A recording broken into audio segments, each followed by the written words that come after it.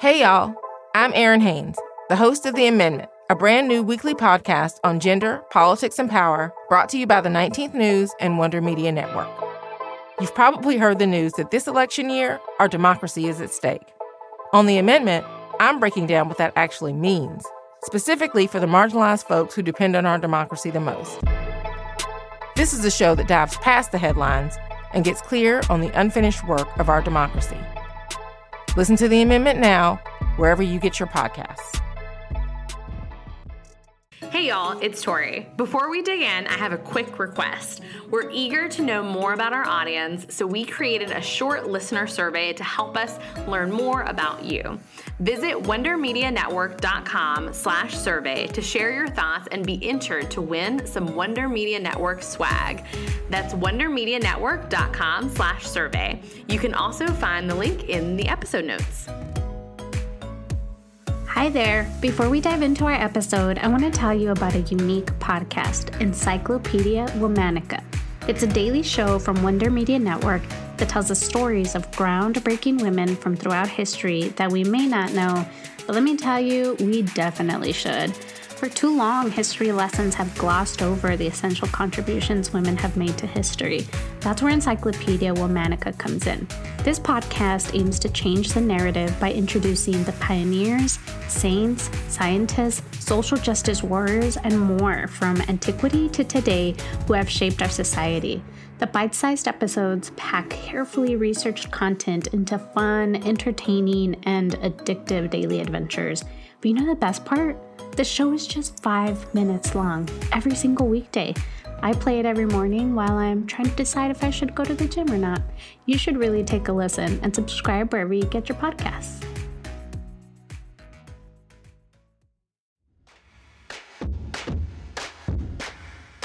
Hey y'all, welcome to this week's episode of For Future Reference.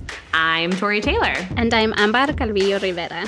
This podcast is all about creating a space to have real, candid conversations about the role that people play in our lives, especially the ones who lift us up in professional and personal ways, and how they make up the support structure in our lives. It's advice and food for thought that you can use now or just keep around for future reference. And this week, we are talking about all the things they did not teach us in school. So much of our day-to-day depends on how we manage our time, organize our to-do lists, prioritize, and set ourselves up for success. But there was never a class in school where we were taught all those things. So how do we learn about being successful in the ways that nobody taught us? Absolutely. I've been thinking about some of the most critical areas in my life that I had to discover and hone in on in a phase that I'm going to call my adulting phase. That really actually played into my leadership development. And the first one that comes to mind that I've been thinking a lot more about is this myth of hyperproductivity as a means to success. So when I started off my career, I would really just consume all of the blogs and books and memoirs on people that were visibly successful. So CEOs, executives, entrepreneurs, people that had visibly made it in a way.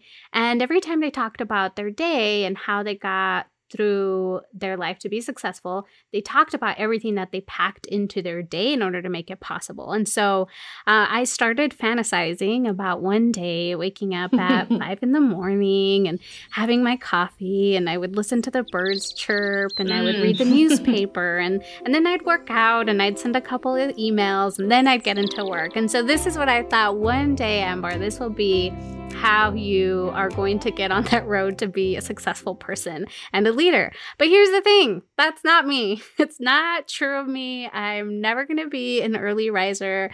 That fantasy has yet to be fulfilled. And I think the one time I did it, I was probably grumpy all day. And so for me, it's been really important to redefine this and actually not fall into this trap of necessarily believing that I have to be super productive all day in order to be successful. So, for example, one thing that I learned as I got older and I don't feel guilty anymore about doing is taking a freaking nap. And to me, that is productive because being able to take a little nap in the day when I know I'm going to have a really long day or I'm going to have events in the evening allows me to be more productive, more alert, more aware, and creative. And for folks that need a little data to support their decisions, in 2014, Dr. Sarah Mednick had research that showed that actually a nap, which is defined as daytime sleeping that lasts between 15 to maybe 60 minutes, can actually improve brain functions ranging from memory to focus and creativity. So again, to me, this is something that's actually been really important. It took me a while to accept that this is my reality and what I need to be successful and a better leader. And I didn't have to feel guilty about. And again, it's not something that you're going to find in a course or that people often talk about and what it, some of the skills that you'll need to be successful or quote unquote successful. I love that. As someone who is not a natural morning person, I also consumed all of those blogs and those books on the traits of a successful person and how they all woke up at 5 a.m. and did yoga and then ate half a grapefruit for breakfast. And I'm just sitting over here like, oh my God, like I can't see colors before 9 a.m. Like, how am I going to do yoga? How am I going to know which one is the grapefruit if I can't see the color? So thank you for affirming that, Ambar. And we talk about this a little bit today in our interviews, but I think an important note of all this too is the higher you move up in your career, your success isn't judged necessarily by the amount of tasks you get done or how hyper productive you are on a daily basis. Your success is actually judged by the quality of the decisions you make. And we know that good decision-making means that you need high brain functions and you need clarity and you need mindfulness and you need decompression time.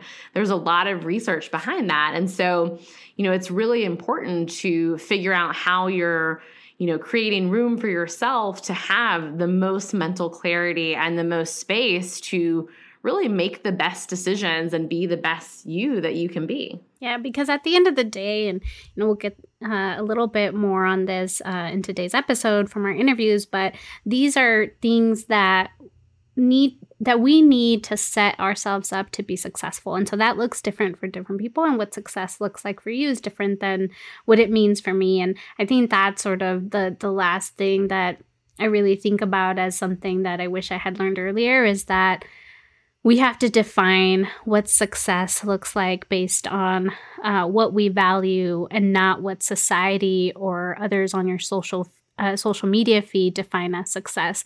At the end of the day, you have to live with your decisions, and behind all of the life updates, you have to feel good about where you're headed. And so these other things that prop you up and make sure to sustain you, those have to be informed by what you define as being successful for yourself.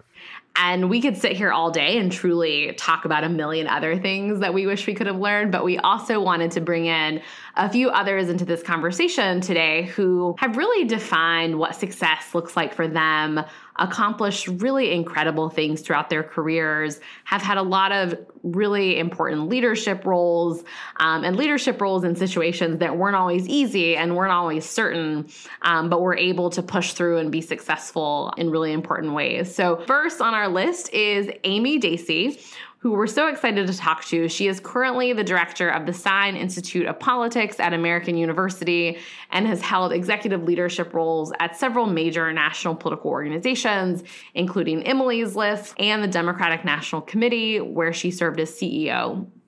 Amy is an ace manager, leader, and a go-to mentor for so many women.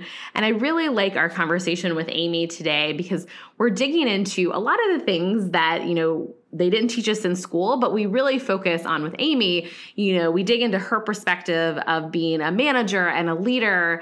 And for those of us listening who are either in management or leadership roles right now or aspire to be in them, I think she really gives a lot of good golden nuggets on things that we should consider and kind of incorporate into our own leadership practices. And it was just a very fulfilling conversation for me.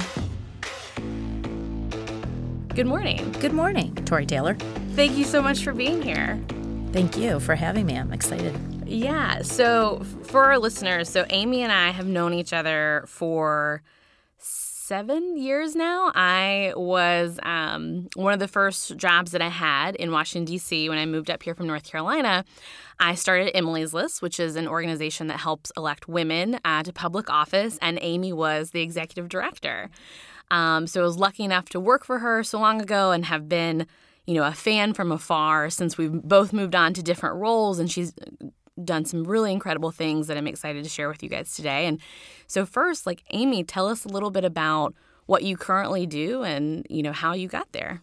I just started a new job this summer. I am the executive director of the Sine Institute of Policy and Politics at the American University, which for me is a lot like going home because I went to grad school there. So it's been great. But it's a brand new program, university-wide initiative that really takes a 360-degree view of the policymaking process. And so for me, it was, finding that next thing that can influence and help define the process that I care so deeply about.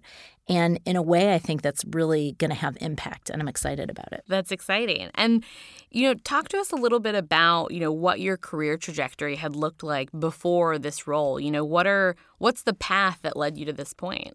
Well, it's funny, Tori, you've probably heard me say this before, but I always say that when I was 8 years old, my dad ran for school board, and he told me that all kids went to Democratic Party meetings and stuffed envelopes on the weekend and knocked on doors. So I didn't know any better. I just thought that that's what they did. And, I found out later on, not too much later on, that that's not the case. But, him and my mom had just such a sense of public service and involvement in politics and using your voice that it had a lasting impression. And I'm happy to say he won that election, which is really cool. I mean, when your dad's, on the school board, your house gets first called when they cancel school for snow. So it was immediate popularity. It was awesome. But I also learned a lot about public policy. But, since then, it was just always a part of my life. And so what you see is I go to, undergrad, and then suddenly I'm, going out on a congressional campaign. I worked on campaigns my whole life, but there was a series of congressional campaigns. I worked on the Hill for Congresswoman Louise Slaughter. And then I have to say it was like I went and did the acronym soup. I was at the Democratic Congressional Campaign Committee, the Democratic Senate Campaign Committee. But one of my favorite jobs was when I went to work for Secretary John Kerry on his 2004 presidential election. I think that had a big impact on me. And then I was his national political director after that. And that's what led me to the labor movement at SEIU, onto Emily's List, where we got to meet and get to know each other. A lot of incredible people worked there when I was there.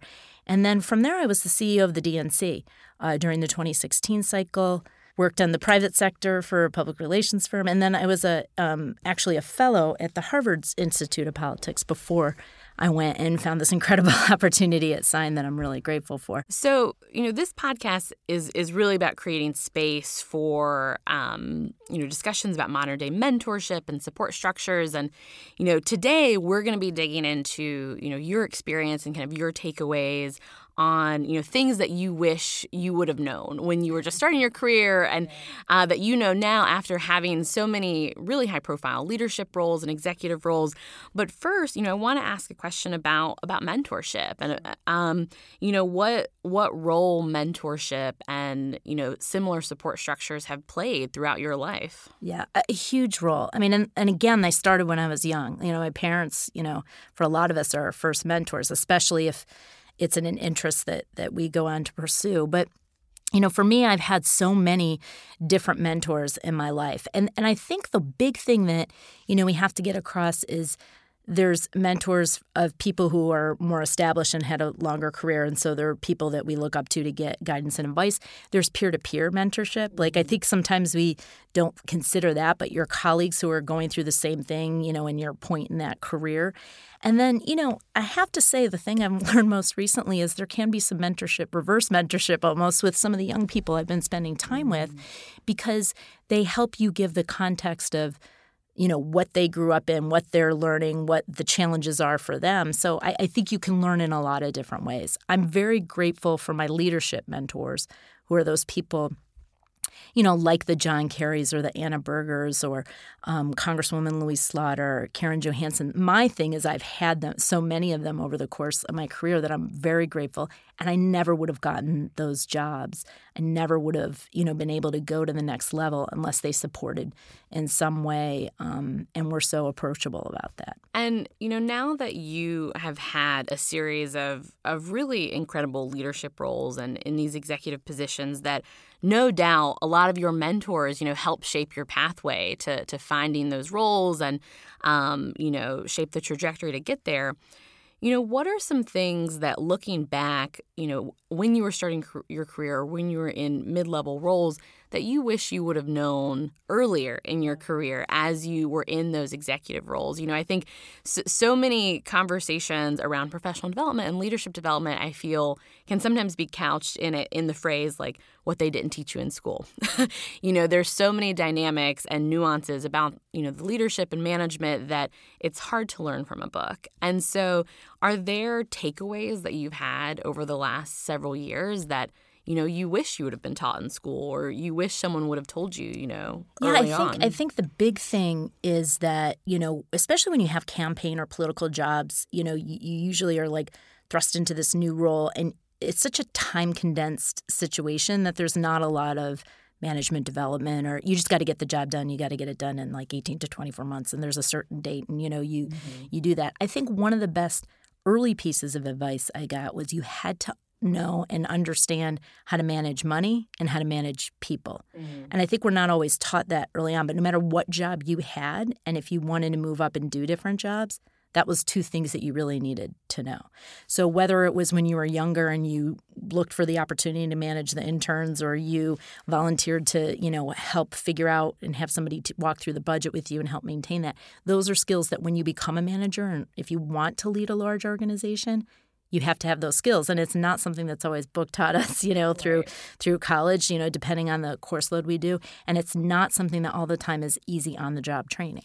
100%. And, you gave a pretty tangible example there about asking to manage interns. Are there other, tips or things that you think young women who want to learn those skills but might not have immediate access to them in their current role, what are some things that they could ask for or think about in terms of their next steps to make sure that's something that's a little bit more baked into their role?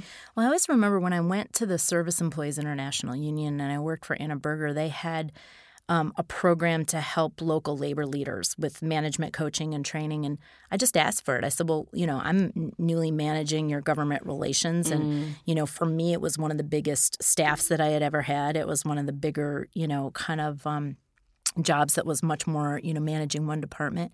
And so I asked for it. And that's where, I got an incredible management coach who helped me, learn a lot and was a good go-to as well, because I think sometimes the thing you have to be careful about with a mentor asking on the job is like you don't want to just also surround yourself with people who are going to tell you what you want to hear or like say you are absolutely, you want somebody who will kind of push you to say like, well, why did you do it this way? Or, is there a better path to do it? So I asked for management assistance. I think there's a lot of access to just being self-taught and like trying to go and find, some things, either if there are books on management coaching or if there's, podcasts or, other kinds of learning. I think to be proactive and seek those things out is also a really good thing for anybody who's trying to kind of move along in their career. In the reverse vein, are there lessons that you felt like you learned when you were younger that as you got into these leadership roles that you realized just didn't check out at the end, or advice that you were given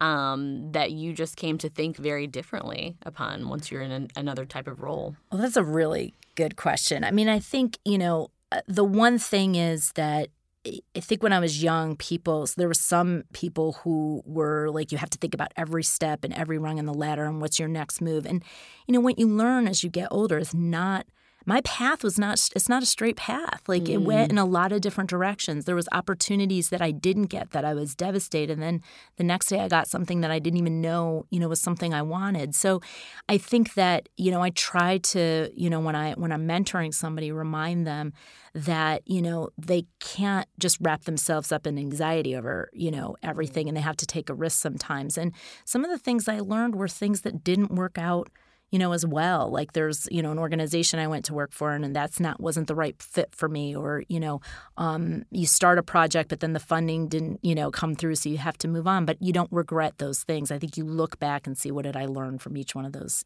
phases. Mm-hmm. But I think sometimes we get too caught up in the process.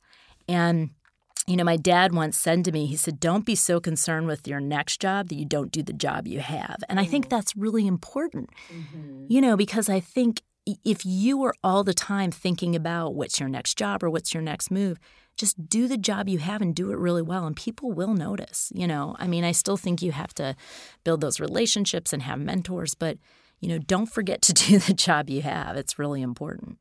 Are there any particular best practices or grounding advice that you have utilized in the past to not get wrapped up in that anxiety and to make sure that you're approaching the next step or the next decision with clarity versus getting wrapped up in the noise that surrounds so many of us in different careers? Yeah, I think there's a difference. One of the big lessons I've learned as I got older is there's a difference between working hard and working smart. You can still work hard but work smart. And I think, for me, when you are young, you're always trying to prove yourself and want to make sure that people know that you're a hard worker and what your skill sets are. But I think that the other thing is that you have to be able to say that you don't know something or you need help with something.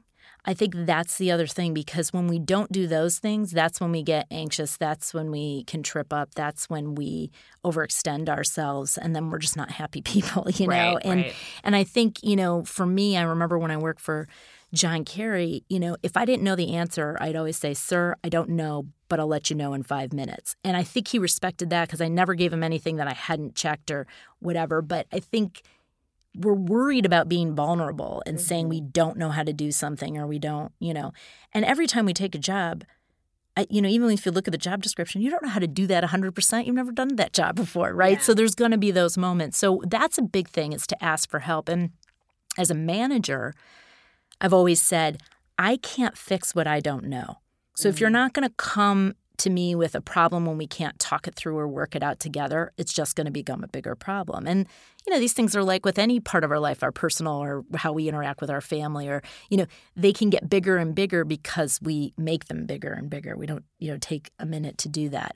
And I think the other thing is you have to think through some of these jobs that we take on. It feels like you're constantly in crisis mode because that's just the nature of the work. I think you have to step back and say, well, what's the reality of this situation and how can I, work on this, and what can I do and what can I do? And it goes back a little bit to what you said about, it's not always a direct ladder. Some of this is a little bit of a jungle gym.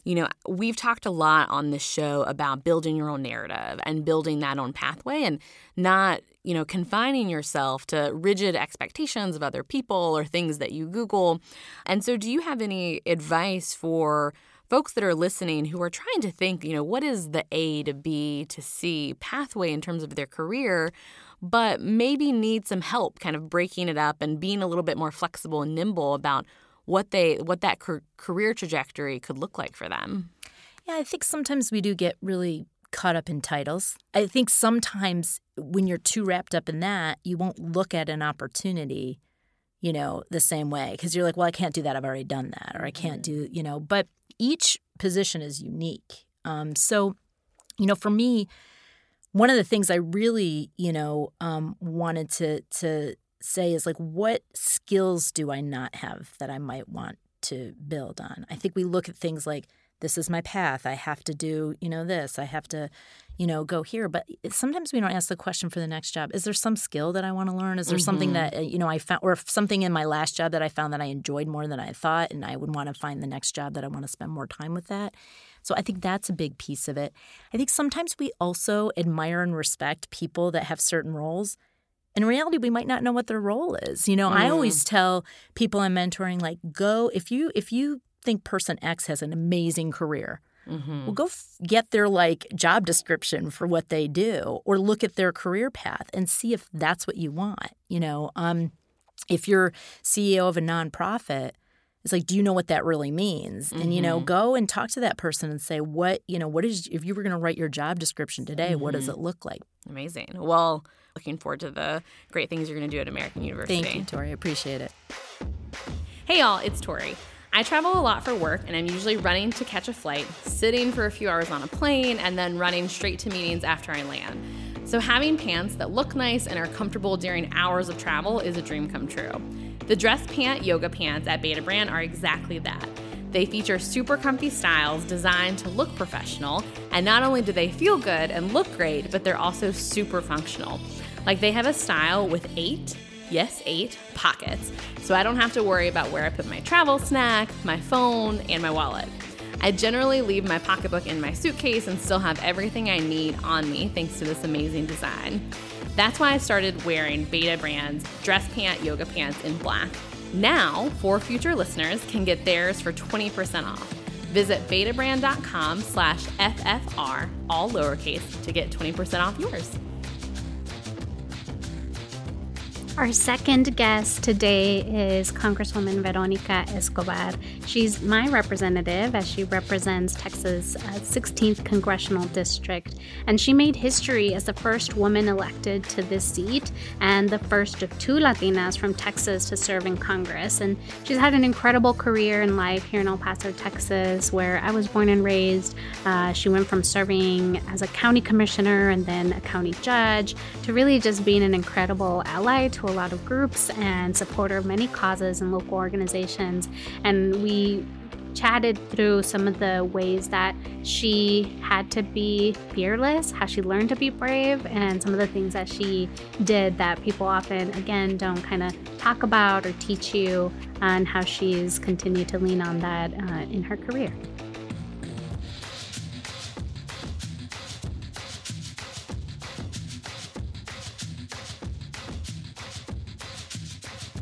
All right. Well, Congresswoman Escobar, we are so lucky to have you on our show. Thank you so much for being with us, taking the time. We know you're extremely busy. My pleasure. Thank you for including me. You've had a long career in public service, and you held a lot of leadership positions before you got here. What are some positions or experiences that you had before coming to Congress that you think really helped set you up for success in the role that you are in now? When I first ran for local office, I ran for county commissioner, and I ran on a cleaning up government platform because many of us who were watching local government, the county in particular, believed there was corruption. When I got elected, sure enough, I became absolutely certain that there was corruption. I either was going to be silent and just try to get the work done that a public official gets done and try to promote projects and issues important to me, or I was going to fight with my colleagues and with some of the internal structure of the organization and the people fighting to keep the status quo. And I had to make that decision because I couldn't do both. And I had a lot of very well-meaning people who told me, you really should be going along to get along. You're not going to get anything done. And the more of an antagonist that I became, because I literally was outing my colleagues and saying, you're rigging this bid. You're hiring a crony. I literally was outing them in public meetings and challenging them in a way that was very uncomfortable for everyone, including me. And 5 months after I was sworn in, my colleagues' offices were raided by the FBI. There were a number of guilty pleas. I felt like I absolutely made the right decision.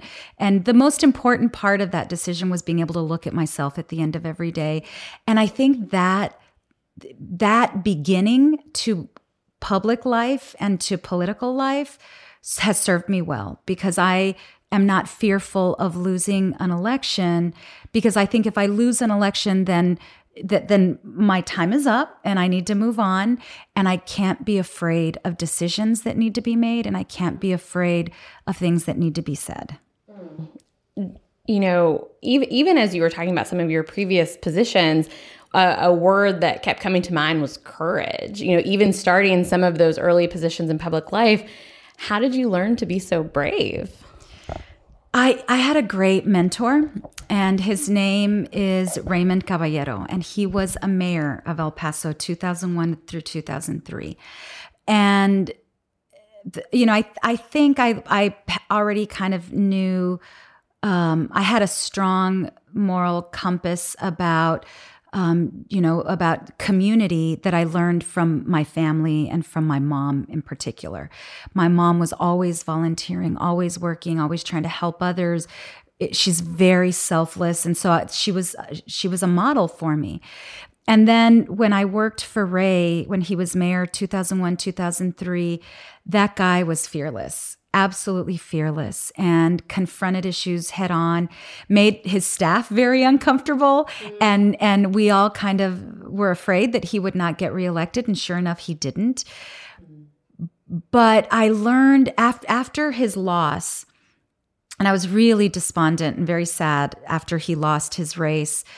But after he lost, I remember thinking, would I have ever wanted him to do anything differently? And while yes, there were some things I wanted him to do differently, I did not want him to not be courageous. And I thought, when you're given that level of public trust over the public good, that is your one job. And so it's keeping that in mind at the forefront that I think helps. Yeah. What else do you think has prepared you to serve in this position? Are there, and I guess the point I want to arrive at is we often sometimes focus too much on making the perfect to-do list and, making sure you have the best time management routines. And yes, those are important. And there are ways I think that we can recalibrate to make sure that we're setting up our day on a good path. But so much of what it takes to be successful and not drive yourself to the ground isn't just about time management or what's on a to-do list. And so what else have you learned along the way, or that you think really set you up to serve in this position? Not being afraid to fail is important. And I think as women especially, we are very concerned about not making errors, about not making mistakes, about being perfect. Everything from our appearance to how we talk to people, to what happens on the job, to planning our future. There's a lot of pressure on women to succeed and to be correct and right every step of the way. I have told my kids, and I share this with young people all the time, some of your most significant periods of growth will happen when you make mistakes and when you fall flat on your face and when you do or say something that, you wish you could change, but you learn from it and you grow from it. And there's too much fear for women and too much fear in us. And we can't be, we have to embrace who we are and say, you know what, I think I can be in Congress. I'm going to try it. And I may not look like everybody else or sound like everybody else or be like everybody else, but I'm going to do it and just be fearless. We have a lot of listeners who I'm sure struggle with the fear issue that we've talked about and who want to be fearless, who want to be brave, who want to figure out where that courage is. But I think we all struggle to find it in different situations on a day-to-day basis. And it's also one of those things that's a little bit harder to learn from a book. It's something they don't necessarily teach you in, a civics class or a history class in school. So for folks who are listening who want to tap into, being fearless and finding that courage, but might not have, the resources or the life experiences that help you gain that, What are some tactics or some advice that you might have for some of those folks? Always have a plan. I'm very, even though I try to suffocate the fear that I have, because we all have it, right? And as much as I try to ignore or put aside or put it in a box or suffocate it momentarily, I have the fear as well. So it doesn't go away. When I was going to run for Congress, for example, I knew that I'd have to quit my job because of a state statute that if you are a county official and you announce for another position, then you effectively have resigned your seat. And I had 2 kids in college, a mortgage, 2 car payments, just the same responsibilities that every family has. And I knew I would be without a job for a year and a half. So without an income for a year and a half. And like many American families, I don't have a savings account that would allow for that. And so I had to come up with a plan. Before I made the decision, I had to think through, how is this going to impact my family? What can I do with my budget? What can we sacrifice? No more cable, no more eating out, no more, but how much will that save? Well, that's still not enough. So what do I have to do? And I sat down and I talked to people in the financial world, asked for advice. What would you do? Should I cash out my retirement? Should I? And everybody said, no, don't do that. Should I take out a second mortgage? What should I do? And so I had a plan. And so that helped that jump into the unknown feel a little bit better, because I had a little bit of a safety vest on. And so I want folks who feel fearful about a jump that they are about to make. The fear is rational. It's rational, right? It's the fight or flight deal. It's real and it's rational. If you have a plan and you create a plan for yourself, I thought about that, for example, when I entered politics, and I thought, well, I may not ever get reelected to this position again. And I thought, I have a plan for that. I will go back to teaching. I will do X, Y, and Z, whatever it is that I had planned for. But it made me feel better. So you need a safety net, and then you can take that leap. We're really thankful for you and that you have that support network too. And as we heal, I think, as a city and as a country. So thank you so much for everything and for sharing your advice and wisdom with us today. Those interviews, again, just have really given me the fuel I need to tackle everything I have coming up this week. And really just both Amy and Congresswoman Escobar are such powerhouses, and it was, again, such a privilege to have them on the show and spend some time with them. Tori, what are some of the things you're sitting with after today's interviews?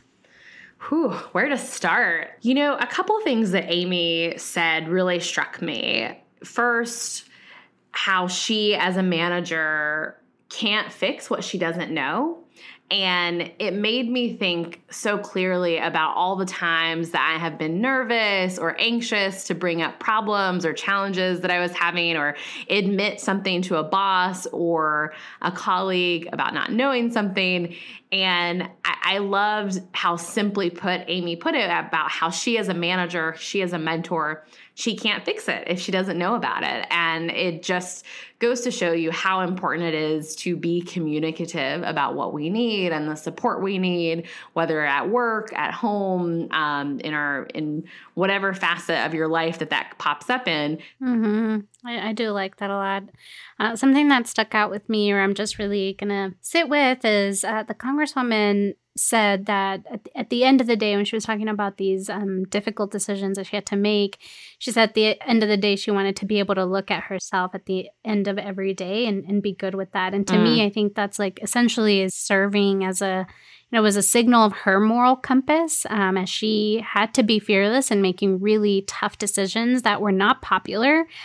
but were in the best interest of the community that she serves. And to me, that was such a powerful reminder of finding out what that is for you, for everyone, so that when we do have to make really difficult decisions that are based on what is right and less on what others might think of us, is so important. What's your North Star? What is going to make you at the end of every day feel right and good about what you did and be able to look at yourself in the mirror. And so I thought that was really powerful. So tell us what would be helpful for you to hear on one of our upcoming shows. Give us your feedback on today's show. Email us at pod@wondermedianetwork.com, and we can't wait to hear from you. Yes, we'd absolutely love to hear from you. And speaking of our upcoming episodes, next week we're actually going to be digging into what happens after networking. And after you have now a collection of really great introductions to people, how do you stay in touch? How do you become good connectors for others? How do we use our networks not only for ourselves, but to lift other people up? And so the two folks and guests that we have for this episode are going to share so much around this, and they're actually just really brilliant on keeping their connections alive and helping other people. I can't wait. Thank you for listening today, and make sure to subscribe wherever you listen to podcasts. And if you are so inclined, we would love to see you rate the show and write a review. And maybe if you're lucky, we'll share your review on Twitter. We hope today has helped, either for now or for future reference. Talk to you next week. Bye. Bye.